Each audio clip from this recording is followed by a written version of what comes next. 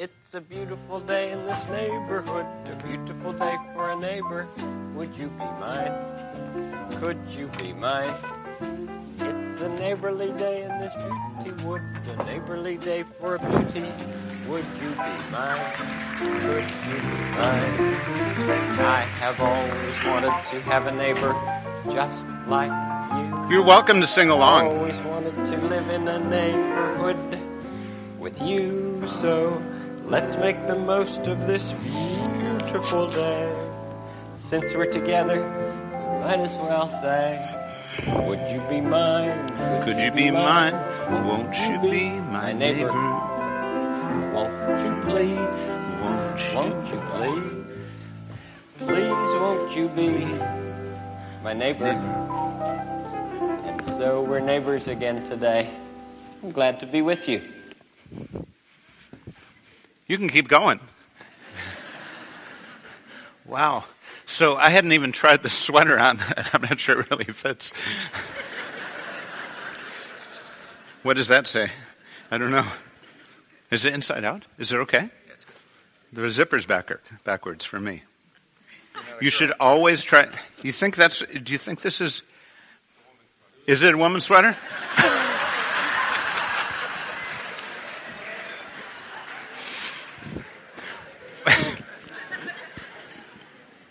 Well, that would explain.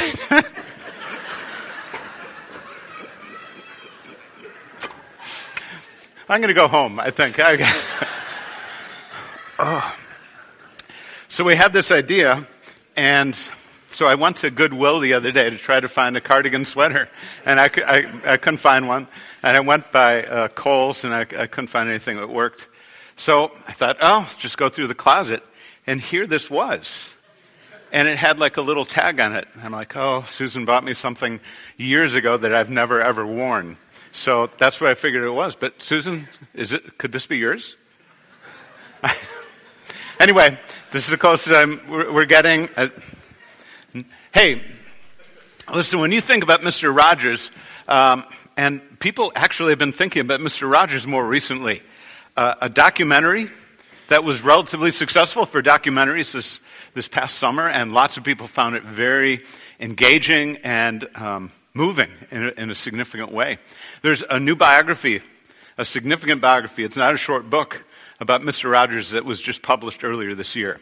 And next year, there's going to be a feature film released in theaters with Tom Hanks starring as Mr. Rogers. The truth is, when I was growing up, when I was a kid, particularly preschool years, which I don't really remember very much about, Mr. Rogers was not a part of our world or part of our lives. I was raised on cartoons, and that was about children's programming. We had a couple of special programs in Chicago, but there wasn't very much. But by the time I was in my middle elementary years, I remember hearing the name of Mr. Rogers for the first time.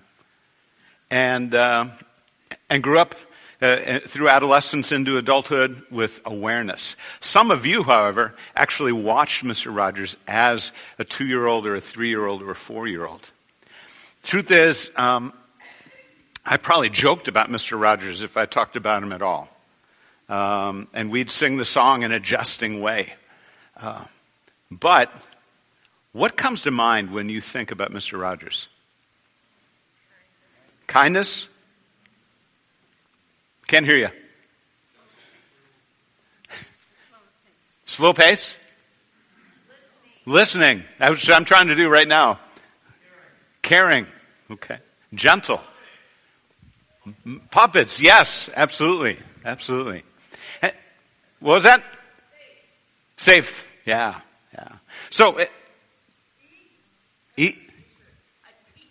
a teacher, yes. So here's 2 things that come to my mind. They're really simple. Number 1 is the word children.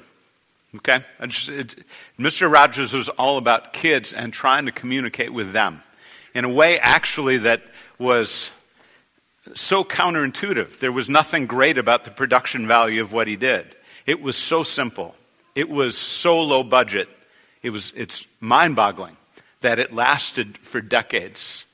But it worked with kids. The second thing is, and it's profoundly based on the title of the program and also just the song we heard that actually Mr. Rogers wrote And I think of the word neighbor.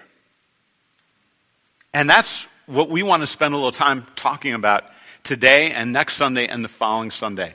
And believe me, I'm feeling like tight right now in this sweater. So likely I will return just to fully being my own persona next Sunday. But I want to talk about neighbors with you. And there are some reasons, and we'll get to them in a few moments. But the song is real simple. You probably could sing it. Won't You Be My Neighbor it goes like this. It's a beautiful day in this neighborhood, a beautiful day for a neighbor. Would you be mine? Could you be mine? It's a neighborly day in this beauty wood, a neighborly day for a beauty. Would you be mine? Could you be mine? I've always wanted to have a neighbor just like you.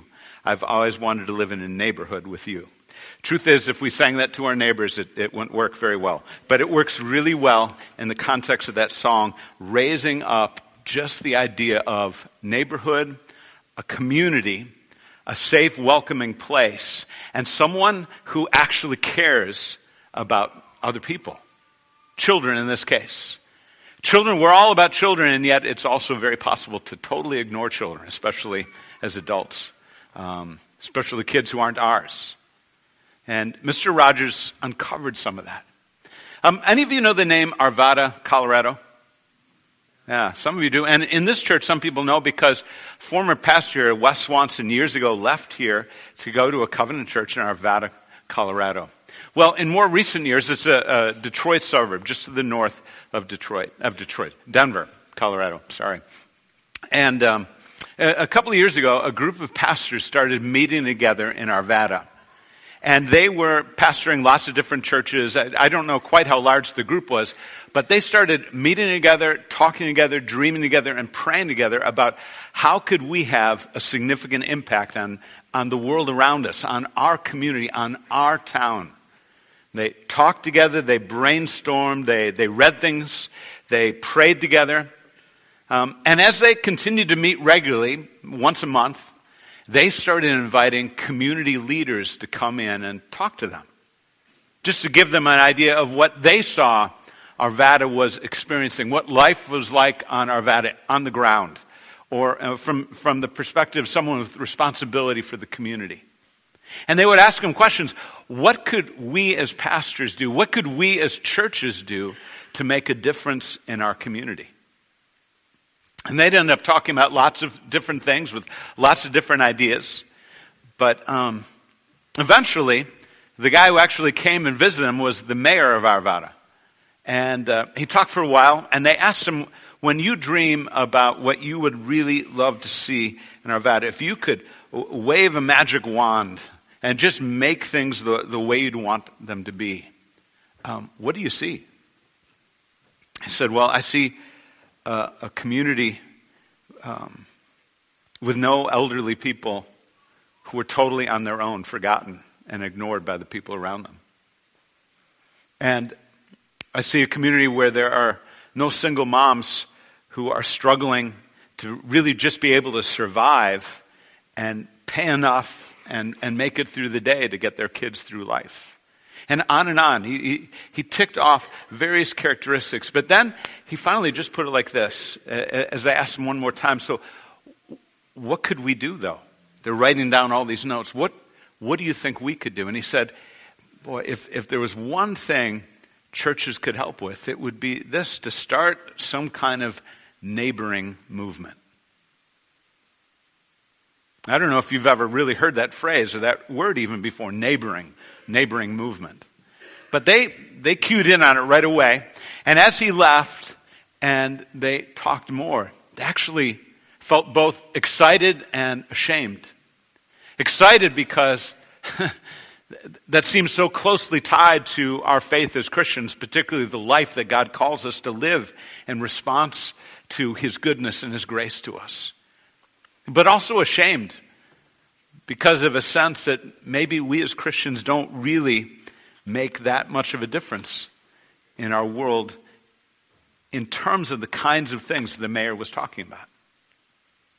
Well, some of the leaders who were part of that group a short while later brought in another community leader, and she laid this on them.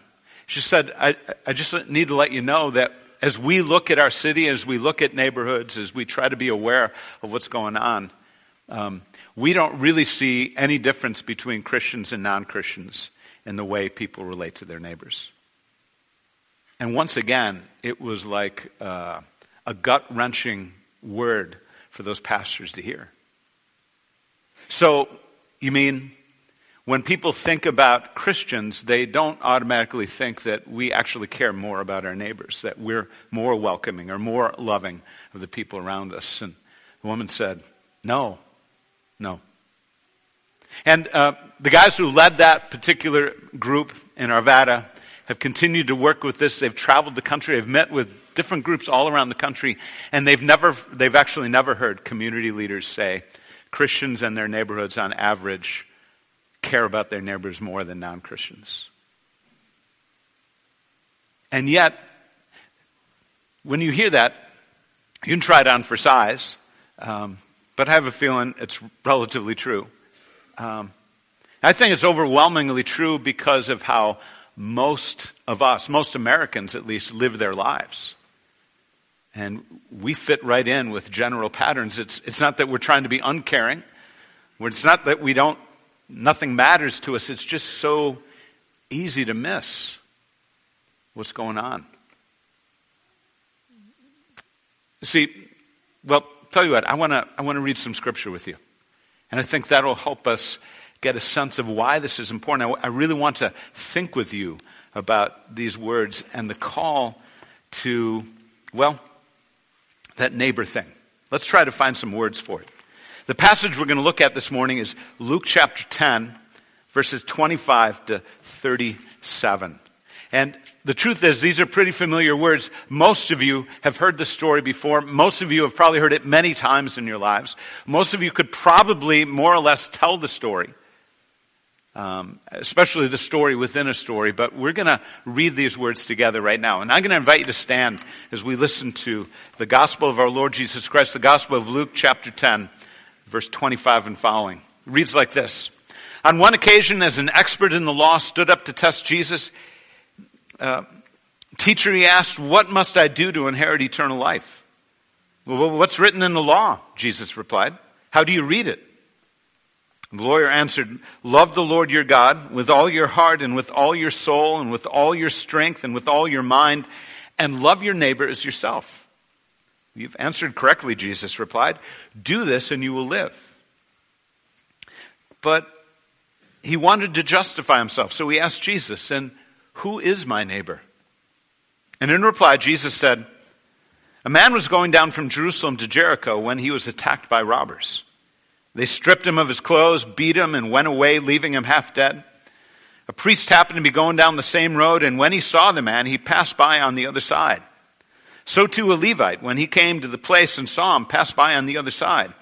But a Samaritan, as he traveled, came where the man was. And when he saw him, he took pity on him. He went to him and bandaged his wounds, pouring on oil and wine. And then he put the man on his own donkey and brought him to an inn and took care of him. The next day he took out 2 denarii and gave them to the innkeeper. Look after him, he said, and when I return, I will reimburse you for any extra expense you may have. Which of these 3 do you think was a neighbor to the man who fell into the hands of the robbers? And the expert in the law replied, the one who had mercy on him. And Jesus told him, go and do likewise. This is the word of the Lord. You may be seated. If you have your Bibles, I encourage you to keep that open. I'd like us to keep those words up from this passage. I just want to go over the scene. Jesus had these occasions where he would be teaching, and it appears he was speaking to a group of people. And they probably were all seated in this setting. And at a particular point, one guy stood up. And the guy was, he was a teacher. He was a student. He was not like a student of authority. He was a student of the law. He really was probably, in our terms, a lawyer. But not necessarily in our terms a lawyer. He was, in the Jewish community, a lawyer in terms of God's law. And overwhelming, that meant being an expert in the Torah. what earlier this year we experienced in our church as beginnings. Genesis, Exodus, Leviticus, Numbers, and Deuteronomy. To be an expert in Torah meant to know the stories and to understand the meaning of who God is and God's people Israel. And the story of their slavery, the story of being chosen, the story of their slavery, the story of being set free through the leadership of Moses. But not just a story. In the law, Torah, there are laws. And understanding God's will and God's direction in terms of how this community should live. How this community should act in relationship to God, but in relationship to each other. And to those who are strangers and those who live nearby, who aren't even part of the community. In our terms, again, if we're going to sum it up, even though this doesn't say everything, we would go to Exodus 20, Deuteronomy 5, to the 10 Commandments. You shall have no other God before me. You shall not make for yourself an idol, an image in the form of anything. You shall not misuse the name of the Lord your God. Remember the Sabbath day by keeping it holy. Honor your father and your mother. You shall not murder. You shall not commit adultery. You shall not steal. You shall not lie against your neighbor. And you shall not covet. He was an expert in those things. But being an expert, he came and he wasn't entirely sure what he thought of Jesus. And so the story says, on one occasion, an expert in law stood up to test Jesus.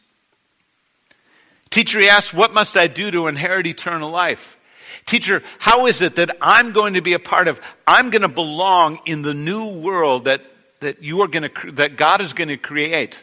How will I be a part of that new world that's coming?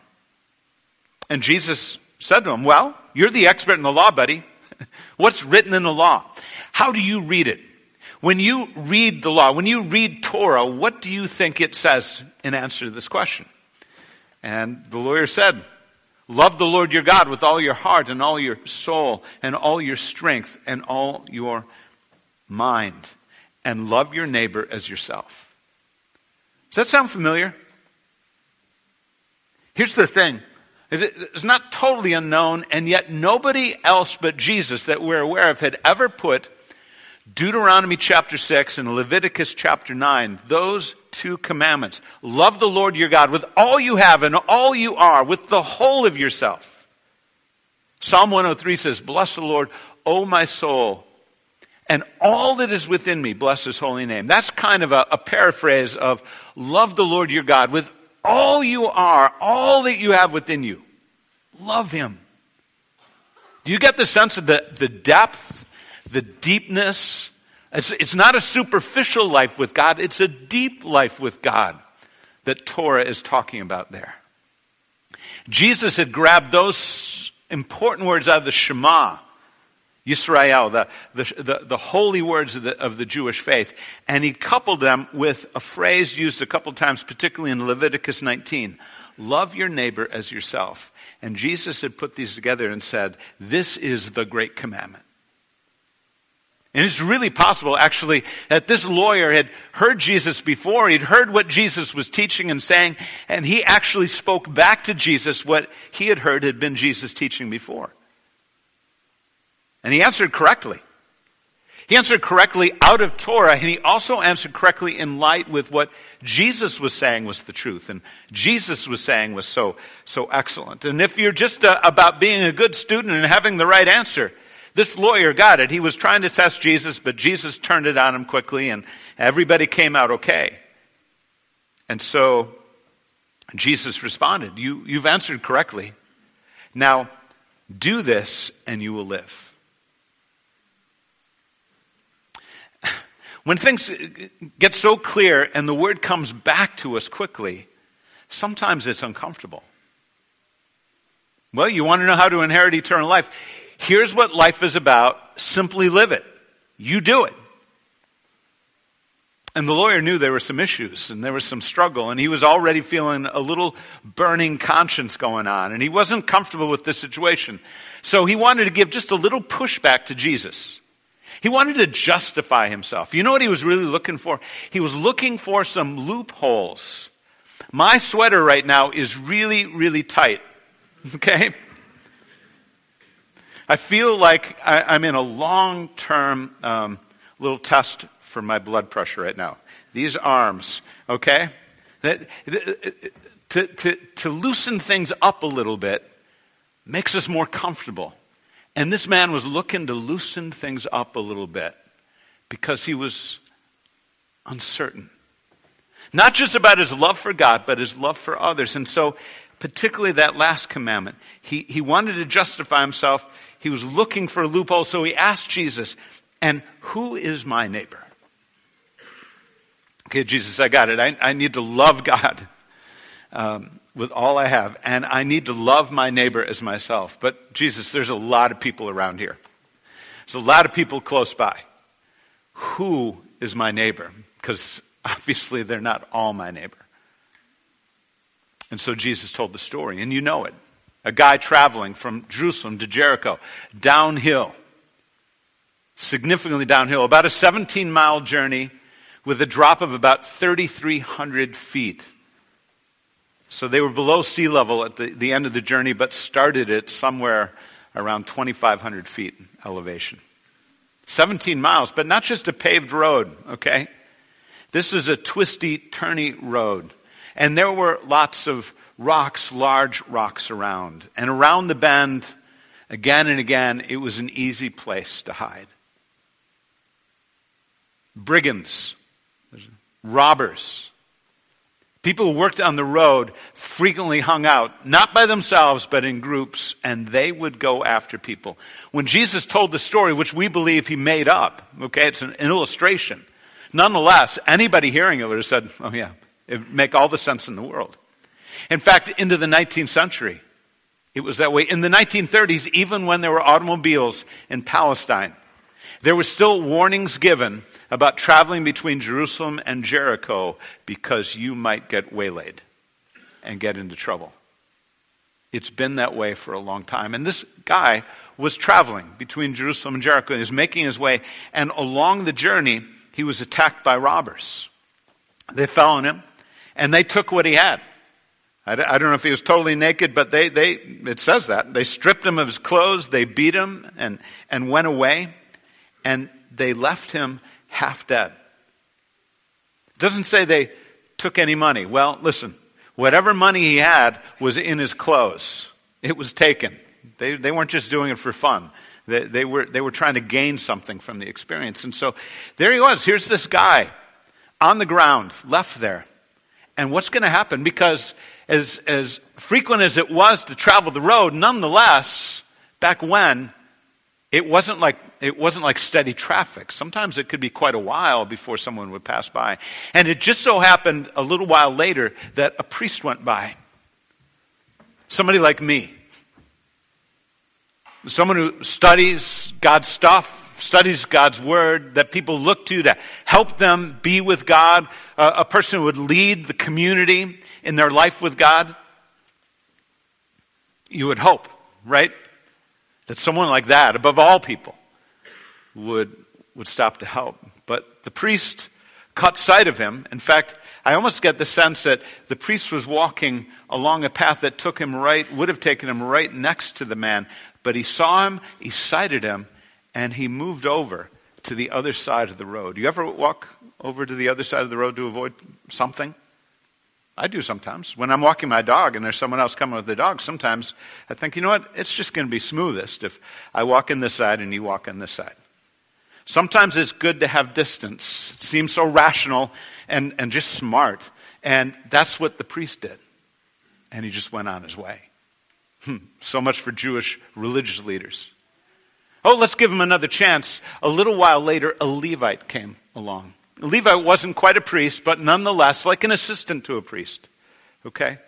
A vice priest.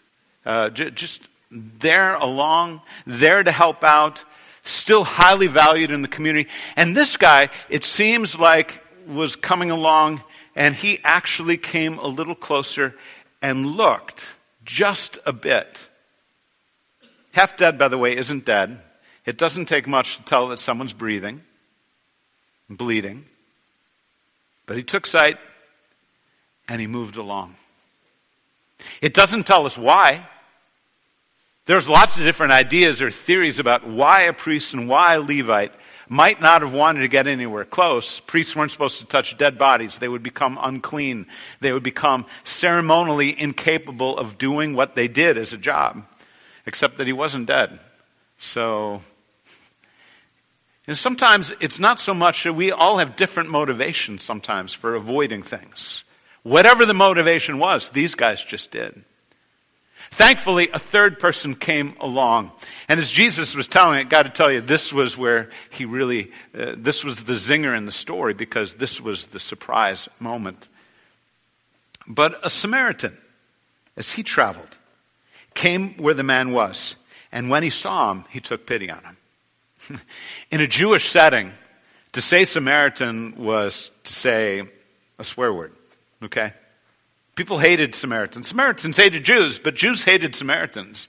They were persona non grata in the community. They wanted nothing to do with them. If a Jew saw a Samaritan coming, for sure, they would have crossed to the other side of the road. They would have avoided them. By any means, by all means. But in this story, here's a Jewish man. Doesn't say it, but it goes without saying, okay? A Jewish man who was beaten and left by the side of the road. And two Jewish religious leaders see him and walk by and leave him. But a Samaritan sees and doesn't walk over to the other side of the road and doesn't hurry on his way. It says this: when he saw him, he took pity on him, and he went to him. And he bandaged his wounds. Clearly, he got down. He got down to where the man was. He wasn't looking at a distance. He got close. He bandaged his wounds. Any of you carry first aid equipment with you when you're just out during the day? I bet somebody does. I bet somebody has first aid stuff in your car. I don't. I don't keep bandages in my briefcase or my backpack that I carry around town. So what did he make bandages from? The man had no clothes. So undoubtedly he had to take something he was wearing and take it off and rip it up and use those for bandages. He had along with him some oil and some wine. Possibly the wine also was ultimately for his own comfort, something to drink. But he took that oil and that wine, possibly together, and he poured it into the wounds of the man. Wine as a disinfectant, oil as something to relieve pain and discomfort. And then what did he do next? He put the man on his own donkey. Possibly the man had been riding. Now, for sure, if he had been, he was no longer. He lifted this man up and he put him on a donkey. And he walked with him to an inn. And he took care of him. What's that mean, he took care of him? It means he didn't go to the inn and drop him off. Hey, he didn't just leave a body there. Knock on the door and leave. He knocked on the door. He talked to the innkeeper. And he said, here's a man, I need a place for him. And he spent the night there. And he nursed him. And he took care of him. And he watched over him. And then the next day when it was time, he took out what money he had and he gave him 2 denarii and gave them to the innkeeper. And he said, look after him. And when I return, I will reimburse you. I will pay you for whatever it costs for you to take care of him.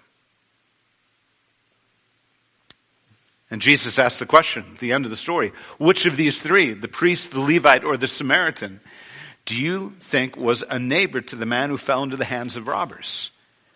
And the expert in the law almost choked. Notice what he doesn't say. He doesn't say the whole thing. He says, the one who had mercy on him. He couldn't quite bring himself to say the Samaritan. Because that just, he didn't want to say that. So he just said, the one who had mercy on him. And Jesus told him, go and do likewise. I want you to think for a minute about the lawyer's question. I want you to think about Mr. Rogers' question. I want you to think about Jesus' question for a moment. Here's the lawyer's question. And who is my neighbor? Which neighbors? Which people? Jesus, I'm supposed to love my neighbors. Which? You get the implication? Not everybody is my neighbor. I don't need to worry or care about everybody. I need to be worried or concerned about some. I just want to know which ones. He already had a good idea. Jews, for sure, and not non-Jews. Not Gentiles, not Samaritans, for sure. But probably not even all Jews. Okay? That was in his mind. Which neighbors? Here's Mr. Rogers' question. It's a perfectly good question. It's a very inviting question. I still don't think I'd use it on my neighbor. Will you be my neighbor? I don't think I'll use that on the guy who lives next door. But there's something wonderful in the song about Mr. Rogers' question. Will you be my neighbor? Perfectly appropriate. But again, that's not Jesus' question. Jesus asks the guy at the end of the story, he flips the guy's question. He says, which neighbors? Who is my neighbor? And Jesus flips it and he says, who is the neighbor? Once upon a time, at the beginning of the story, a neighbor is an objective thing out there. A neighbor is someone I love. Is that my neighbor? I need to love my neighbor. Is that person? Not my neighbor. I don't need to worry about that person. Okay? That's a neighbor is out there, but Jesus makes it subjective. Am I a neighbor? Who's a neighbor? Am I a neighbor? The mayor of Arvada, when he was talking to these guys, said this, when people have problems in our community, they come to us and they are always looking and we do what we can. They want programs. People want programs, and that's what governments do. Whether they're little local governments or big federal governments, it's all about programs. And programs are necessary at some level. Life doesn't work in a gargantuan level with 330 million people or 25,000 people in a town without programs and governance and what have you. But he said people are always looking for programs, but I'll tell you what trumps programs every time. It's relationships. So you really want to know what churches could do to make a difference in their town or in their community or in their world? It would be to help Christians in churches act like neighbors. Wow. Now, when you walked in, did you receive a messenger? Can you look at that? I think there's an insert in there, and I amazingly walked up here without one. Is there an extra one? Messenger and back? Are they all gone? Is there an insert? Colorful insert? Ah, there it is. Okay, I'm going to hand this thing right here. Okay? I should have told you, there's space to note take here on the back. But this side, just as a diagram, it's kind of like a tic-tac-toe grid. Okay? But we're calling it, Who is My Neighbor? And there you are in the middle. Give it back to you. And this is a real simple experiment. If you have a pen or a pencil, I'd like you to try to do this. But if you don't, I still want you to do it. I want you to do it mentally. Okay? And I know none of your neighborhoods look just like this. I get that. But on this tic-tac-toe grid, there is your home, your house, your apartment, your condo, whatever, is right in the middle. And I want you to think about the 8 closest neighbors to you who live around you. And here's the question. If you have something to write with, go for it. And if you don't, think through it. But I want you to try to name the people who live in the 8 closest homes or apartments or whatever to you. Okay? Think through that. I'm seeing some people who just moved to the community. That's kind of unfair. On the other hand, sometimes new people are better at this than people who've been around for a while, too. So, think about that.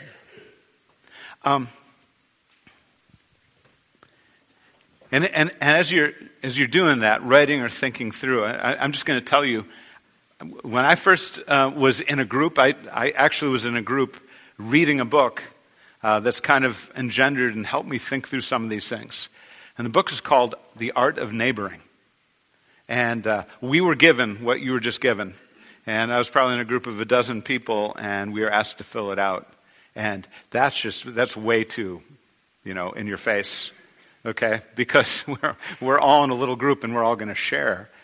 And the truth is, I surely did not know the names of the 8 closest neighbors who lived to me. I didn't. And that was a great moment of pride. I felt really good about myself at that moment, right? So I got a question. Anybody know all the names of the adults, okay, of all of the 8 closest houses to you? Okay, maybe? I see a couple hands. Okay. So do you know what? If you want some comfort, we are very normal, okay? The majority of people, anybody name 4? Can you name 4? Okay, we do better there, all right? I think generally speaking, somewhere close to half of us maybe know about half of the 8 people who live closest to us. But the guy who kind of talked about this and led the meeting with the mayor in Arvada said he's actually never been anywhere where, well, let me tell you, there's 3 different levels too. I want you to think about this for a minute. There's knowing a name, but then could you tell us something about that individual? What do they do? Where did they grow up?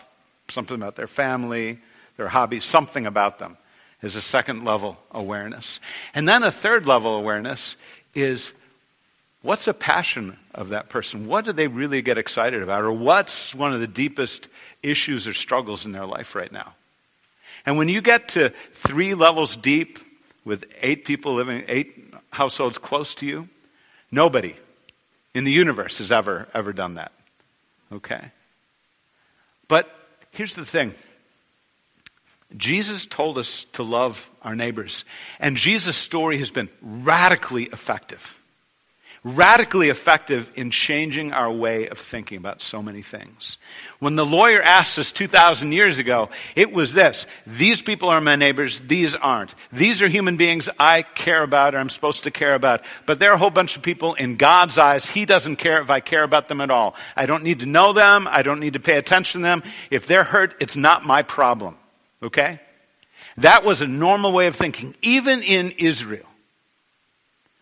And we don't think in those terms anymore. At least we don't say it out loud. We recognize we can't do everything, but we recognize there's not a class of people who are unimportant to God. And if we're God's people and He says love our neighbors, there's something about loving everyone. And so here's the deal: the parents of your kids' playmates or teammates on their soccer team, those parents are your neighbors. And the people all around you at work are your neighbors.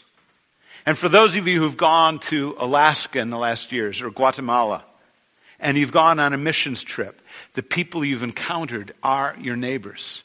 There's a real sense in which what Jesus was teaching is everyone is our neighbor. And we've embraced that. Who's my neighbor? Anybody. And we may even especially think the story of the Samaritans about 2 people who are different than each other, and this guy's really beat up and hurt, and the issues are obvious, and so we think in terms of big issues, and we think we're loving our neighbor, and we are when we serve in some kind of specialized ministry. Maybe it's a ministry across town, or ministering to a group of people who are not our immediate neighbors in our neighborhood. And we think that's what loving our neighbors is. And it is. But in the process, do you know what we've lost sight of? The people God has placed us closest to. You didn't choose them. When you bought your house, you might have been vaguely aware of the kind of people who lived in the neighborhood. That might have mattered to you. But you probably didn't talk to the realtor. I'd like to meet the people who live in the homes closest, the 8 closest households, because who is around me matters to me so much. Beautiful house, but I don't care. I need to know these people first. None of us did that, right? We don't think in those terms. But God has placed us where we are. And the great thing about the Samaritan was he illustrates so clearly walking along in life and seeing somebody and paying attention to somebody. And taking note and knowing that God's plan for having an impact on the world includes followers of Jesus like you and me living out the great commandment of loving God with all we are, but loving our neighbors as ourselves, including our literal neighbors. Metaphorical neighbors are great. I love the world. You ever heard this statement? I love humanity. It's people I hate. I love all the neighbors in the world. I care about human beings on the other side of the planet. But do I know anybody near me? No. So it makes so much. Here's where it starts. Getting to know somebody's name. Might be tough if you've lived somewhere for a long time and you actually don't know the name of the person across the street. But you know what you do? Can I try something? You just go up and you say, hey, this is so ridiculous. We've lived across from each other for the last 5 years, and we wave every once in a while, but I don't know your name. Sorry, I'm Craig. Eric. Thanks. It's so stupid, but I'm glad we got that done with, okay? Eric, have a great day. It's not very difficult. And it's a great deal it's so much better for me to see Eric across the street in the morning. Eric, have a great day. Than, bro. Hey man. Hey neighbor. You like that one? Hey neighbor. Anybody ever use that? Please? Thank you. Okay. But to be able to say a name and then, hey Eric, got plans this weekend. Did I see your son move back in? How's that going? Just to be able to know and be able to take the conversation one step at a time, a little deeper, makes it possible for us actually to love the people God placed around us or the people he placed us in the midst of. I think we have these scriptures. I want to end with this. But in Acts chapter 17, Paul is communicating and teaching in Athens. He's talking to a very non-Jewish group of people. And in verses 26 and 27, he says this. From one man, God made all the nations that they should inhabit the whole earth, and he marked out their appointed times in history and the boundaries of their lands. God did this so that they would seek him and perhaps reach out for him and find him, though he's not far from any one of us. Look at verse 26 again. Middle of the verse. And he marked out their appointed times in history and the boundaries of their lands. Talking about a community. But think about this. It's even clearer in some other translations. The idea that we are where God wants us to be. He's placed us where we are. And if you think in those terms again, that where your house is right now, where your apartment is, where your condo is, God has placed you there for a reason. And that reason isn't unrelated to Jesus' command. Love your neighbor. First Cov, Pastor Craig, God wants us to be neighbors. So our question is, will I be your neighbor? Let's pray.